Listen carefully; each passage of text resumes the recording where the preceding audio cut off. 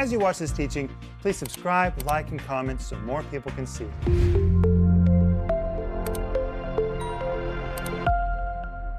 Welcome to Home Group. My name is Rick Renner, and we're just sitting here having fun with each other while we're waiting for you. We're about to wrap it up. We just have one more home group on this subject. And when we come back next week, we're going to talk about how to get ready for the new year. It's going to be a lot of fun in home group next week. But tonight, we're going to begin in, are you guys ready? John chapter 1. John chapter 1. And in John chapter 1, John talks about the miraculous event called Christmas. Now, I have to say something. Okay, you guys listening to me? Because somebody usually gets upset with me for teaching on Christmas, and they say, Jesus was not born in December. Who cares when Jesus was born? That is not the point. The point is he was born, if you want to be technically correct, he was probably born in the spring. We don't know exactly when he was born. We can kind of guess when he was born. But the church traditionally celebrated in December. I really don't care when Jesus was born. I care that Jesus was born. And this is a time of the year for us to remember one of the greatest miracles that ever occurred, the greatest miracle that ever occurred, and that is the manifestation of Jesus Christ. Joel? It's not about December 25th or January 2nd or the spring. It's about that Jesus was born. He's our Savior, and He came to save us. Amen. But in John 1:1, John is writing, and he's talking about Jesus in His pre-existence. And he says, in the beginning was the Word, and the Word was with God, and the Word was God. When John says the Word was with God, do you know what the Greek says? It says pros ton theon. Ton theon means God. Pros means face to face. It describes the relationship between God the Father and the Son in Jesus' pre-existence as a man. In the beginning was the Word, and the Word was with God. The Word was face to face with God. And this verse tells us that Jesus was not just a component of God, but it says, and the Word was God. Jesus is God. It's one of the greatest revelations that you will ever get. He's not just a prophet. He's not just a Savior. Jesus is God. Amen. Amen. And every time that you call Jesus Lord, you're really acknowledging that He is God. Even the word Lord, the Greek word kurios, in the Old Testament Septuagint was translated Jehovah. Really, every time you say Jesus is Lord, you're saying Jesus is Jehovah. You're declaring Jesus is God. Hallelujah. Denise, that's who Jesus is. Hallelujah. Amen. You know, Rick, in John chapter 14, I just love this, and it's verse 9, and Jesus said to Philip, he said, have I been with you so long, and yet you've not known me, Philip? He who has seen me has seen the Father. So how can you say, show us the Father? And that just touches me so deeply that Jesus says, don't you get it? Don't you get it that I'm God? Don't you get it that I came in the flesh? He is so God that John 1:3 says, all things were made by Him. It's talking about Jesus. I know. Jesus is the Creator. All things were made by Him, and without Him was not anything made that was made. The Greek literally says, all things came into existence by Him, and without Him was not anything made that was made. The Apostle Paul basically said the same thing in Colossians 1, verse 16. Listen to this.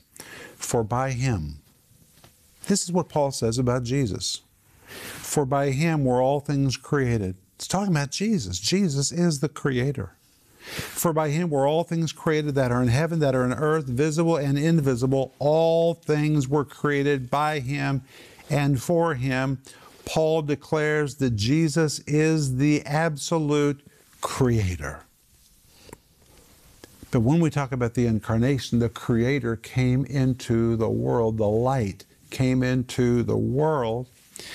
Wow. You know, Rick, somehow those wise men, they had some kind of revelation from the Scriptures because their reaction to Jesus was to collapse before Him and worship Him.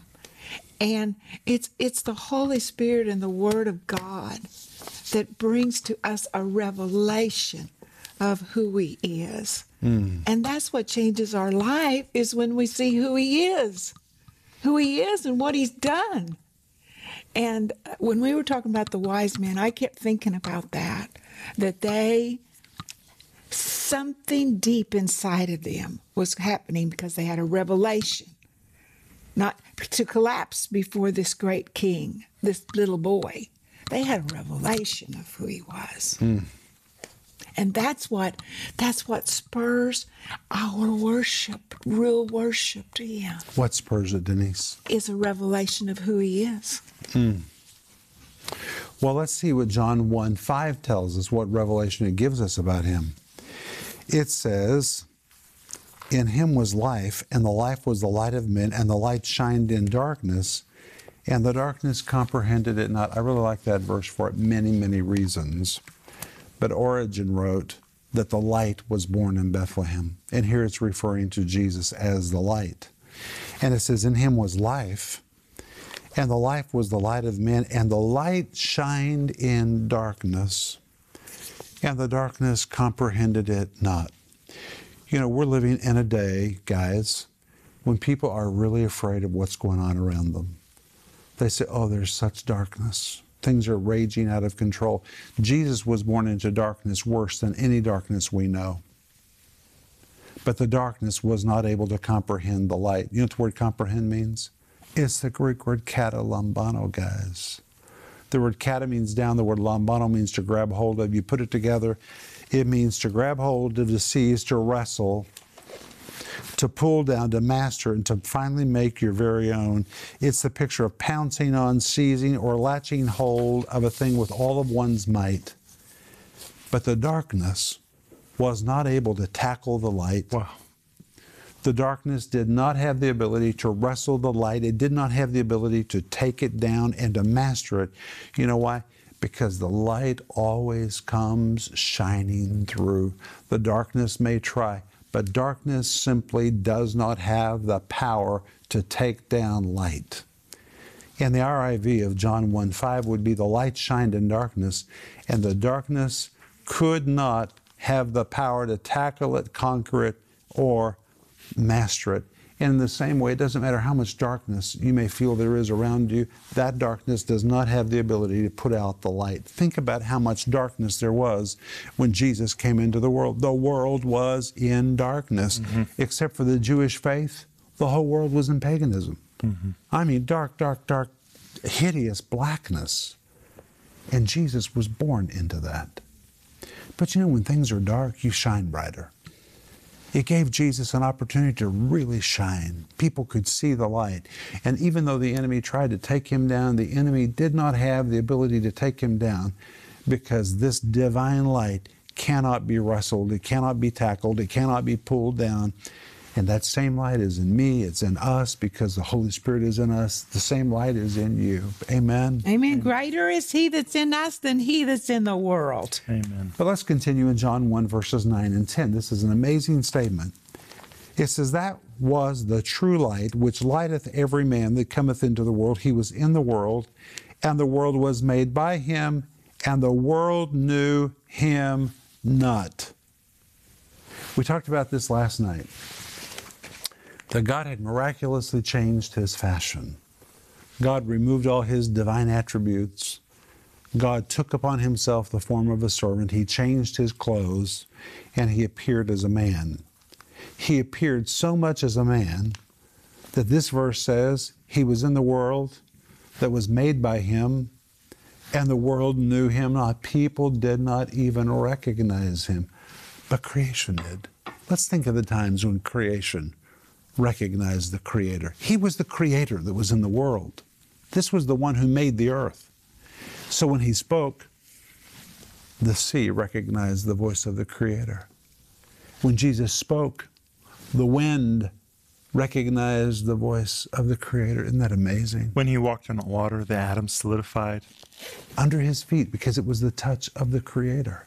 It's amazing. It's amazing. Even when Jesus died and his blood was spilt upon the earth went into convulsions, because creation recognized it was the blood of the Creator. When Jesus spoke to the tree that didn't have any fruit, it Great, withered great away. example. It's truly amazing how creation recognized the Creator, but his own people didn't recognize him. Again and again and again, creation responded to the voice of the Creator. But John 1:11 says he came unto his own, and his own received him not. But as we saw in Philippians chapter 2, God so wanted to be with human beings that God changed his form. He appeared, or we're told in 1 Timothy chapter 3, verse 6, he was manifest. Wasn't his beginning. It was just his manifestation. Aren't you glad Jesus was manifest for us? That was the light that lights every man to this day. Wow. And in John 1:12, John writes, "But as many as did receive him, to them gave he power to become the sons of God, even to them that believe on his name." But notice the word received. As many as received him. In Greek, it means to take hold of. It also means to accept and take what is being offered. And this is exactly the way it is. God offers us the gift of salvation, but it has to be taken. There's a giving and there's a taking. Jesus gave his life, Jesus gave his blood, Jesus gives forgiveness, Jesus gives us the power of the Holy Spirit, Jesus gives everything, but it has to be taken by faith.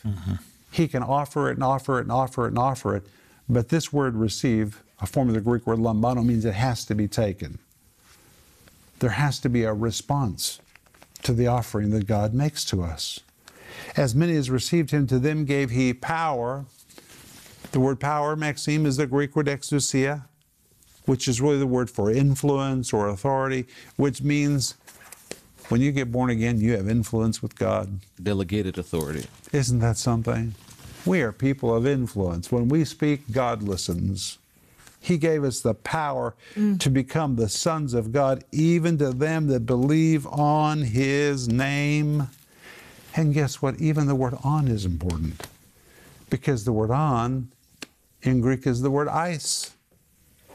It's interesting. The word eis means into, to leave one place and go into another place.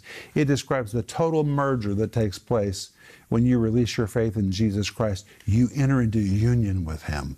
He's not just an object over there that you believe in, but you enter into an actual participation with him in his life. There's a union that comes about between you and him when you believe on his name. Isn't that powerful? Yes, it says that if we're with the Lord, we're one spirit with him. We are. Amen. And John 1:13 describes the miraculous event that takes place. It says, when we believe, we're born, not of blood, nor of the will of the flesh, nor of the will of man, but we're born of God. And this is why we call it being born again. It is a second birth when we are literally born by God. God places his seed in us, and we become the sons and the daughters of God, and we have power, we have influence with God. Denise? I just say amen.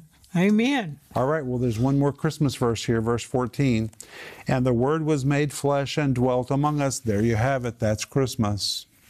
And the Word was made flesh and dwelt among us. And we beheld his glory, the glory as of the only begotten of the Father, full of grace and of truth. And when the Bible says the Word was made flesh and dwelt among us, Maxime, do you know what word that word dwelt is? Is it manna? No. What is it? It's the word skinio. Okay, wow. It's the word for a tent. Tent, It's yes. the word for a tent or a tabernacle. He raised the tent. It means God temporarily moved into a temporary facility. It was his body. And God housed himself in a human body. Wow. Isn't that amazing? And we beheld his glory. That's what happened when Jesus came into the world, Sister Renner. Brother Renner, that's what happened when Jesus came into the world. And tomorrow, as people are gathering all over the world to open gifts and to eat with their families, I think it's so very important that they just pause to remember this is more than gifts. This is about the manifestation of God into the earth, when God took on human flesh and dwelt among us. That's what Christmas is really about. That's what it's about. And that's why in our own home, we never opened Christmas gifts until first we read the Christmas story. Right, Joel? That's right. But Jesus is the greatest gift to humanity. He is our Savior. He is our salvation. And we talked about yesterday that every knee will bow and call him Lord. And he is Lord. It's just beautiful. It's a beautiful story. Amen. Well, let's pray for our home group. Denise, would you pray first? Okay. Father, we just thank you so much for your presence that's with us right now. Lord, we are truly, as your word says, one spirit with you, Lord. You gave us your spirit to dwell in us. You wanted to dwell in us, just like Jesus was in that human body. You came in to dwell in our human body. Lord, we thank you for your mighty presence inside of us, God. Thank you for our relationship with you. Thank you for that time that somehow, God, we came to the knowledge to receive you as our Lord and to be born again by your Spirit. Thank you for that moment, whenever that was, God. Thank you. Thank you, Father, for Christmas. Oh, God, thank you that you came. It's such a miracle. It's so much to discover that you came for us. Thank you for coming for us. Lord, I think of your scripture that says, for God so loved the world that he gave his only begotten Son. You came because you loved us. Amen. And we just receive your love. And Father, I just speak your blessing over our home group, and that this be a special Christmas in their own hearts and with the hearts of the people that they share it with. Amen, Joel. Father God, I just thank you for this wonderful home group we've had, studying your story. Jesus, thank you for coming, for being our Savior. Thank you for my salvation, Jesus, for being the light to our world. And Father God, I ask you to bless tomorrow, Christmas.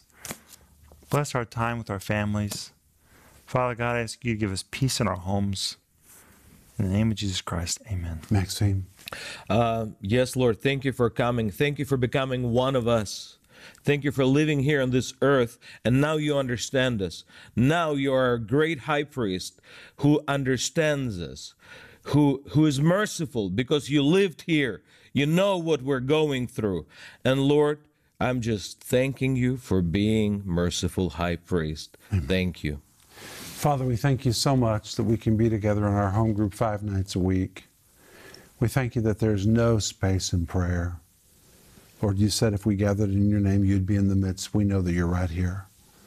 Lord, I ask you to touch every heart. For everyone who's lost a family member or lost a relationship for some reason this year, I pray, Lord, that your Spirit would come and would comfort and would bring healing and strength in the name of Jesus. Amen. Amen. Now, friend, tomorrow, if you can, read the Christmas story in Luke chapter 2 and Matthew chapter 2 with your family before you dive into the gifts. Why don't you just say, you know what, this year we're going to put first things first. Let's read the story. It only takes about 5 minutes. But wow, it will just be so important. Go to sleep, and we'll see you tomorrow night. Bye-bye. Hey friends, this is Rick Renner, and I have a big announcement, so pay attention. Starting in January, home group will only be Saturday nights. We've decided to really focus on Saturday nights. We want to bring you the very best, but we want you to join us. Every other night of the week, we're going to replay our regular daily TV program, except Sunday night. And Sunday night, we're going to have what's called Teaching of the Month. It's going to really be good. But home group will be Saturday night. So please write that down, and don't forget, home group is moving to once a week on Saturday nights, and we'll be waiting for you right here. If you enjoyed that teaching, please subscribe, like, and comment so more people can see it.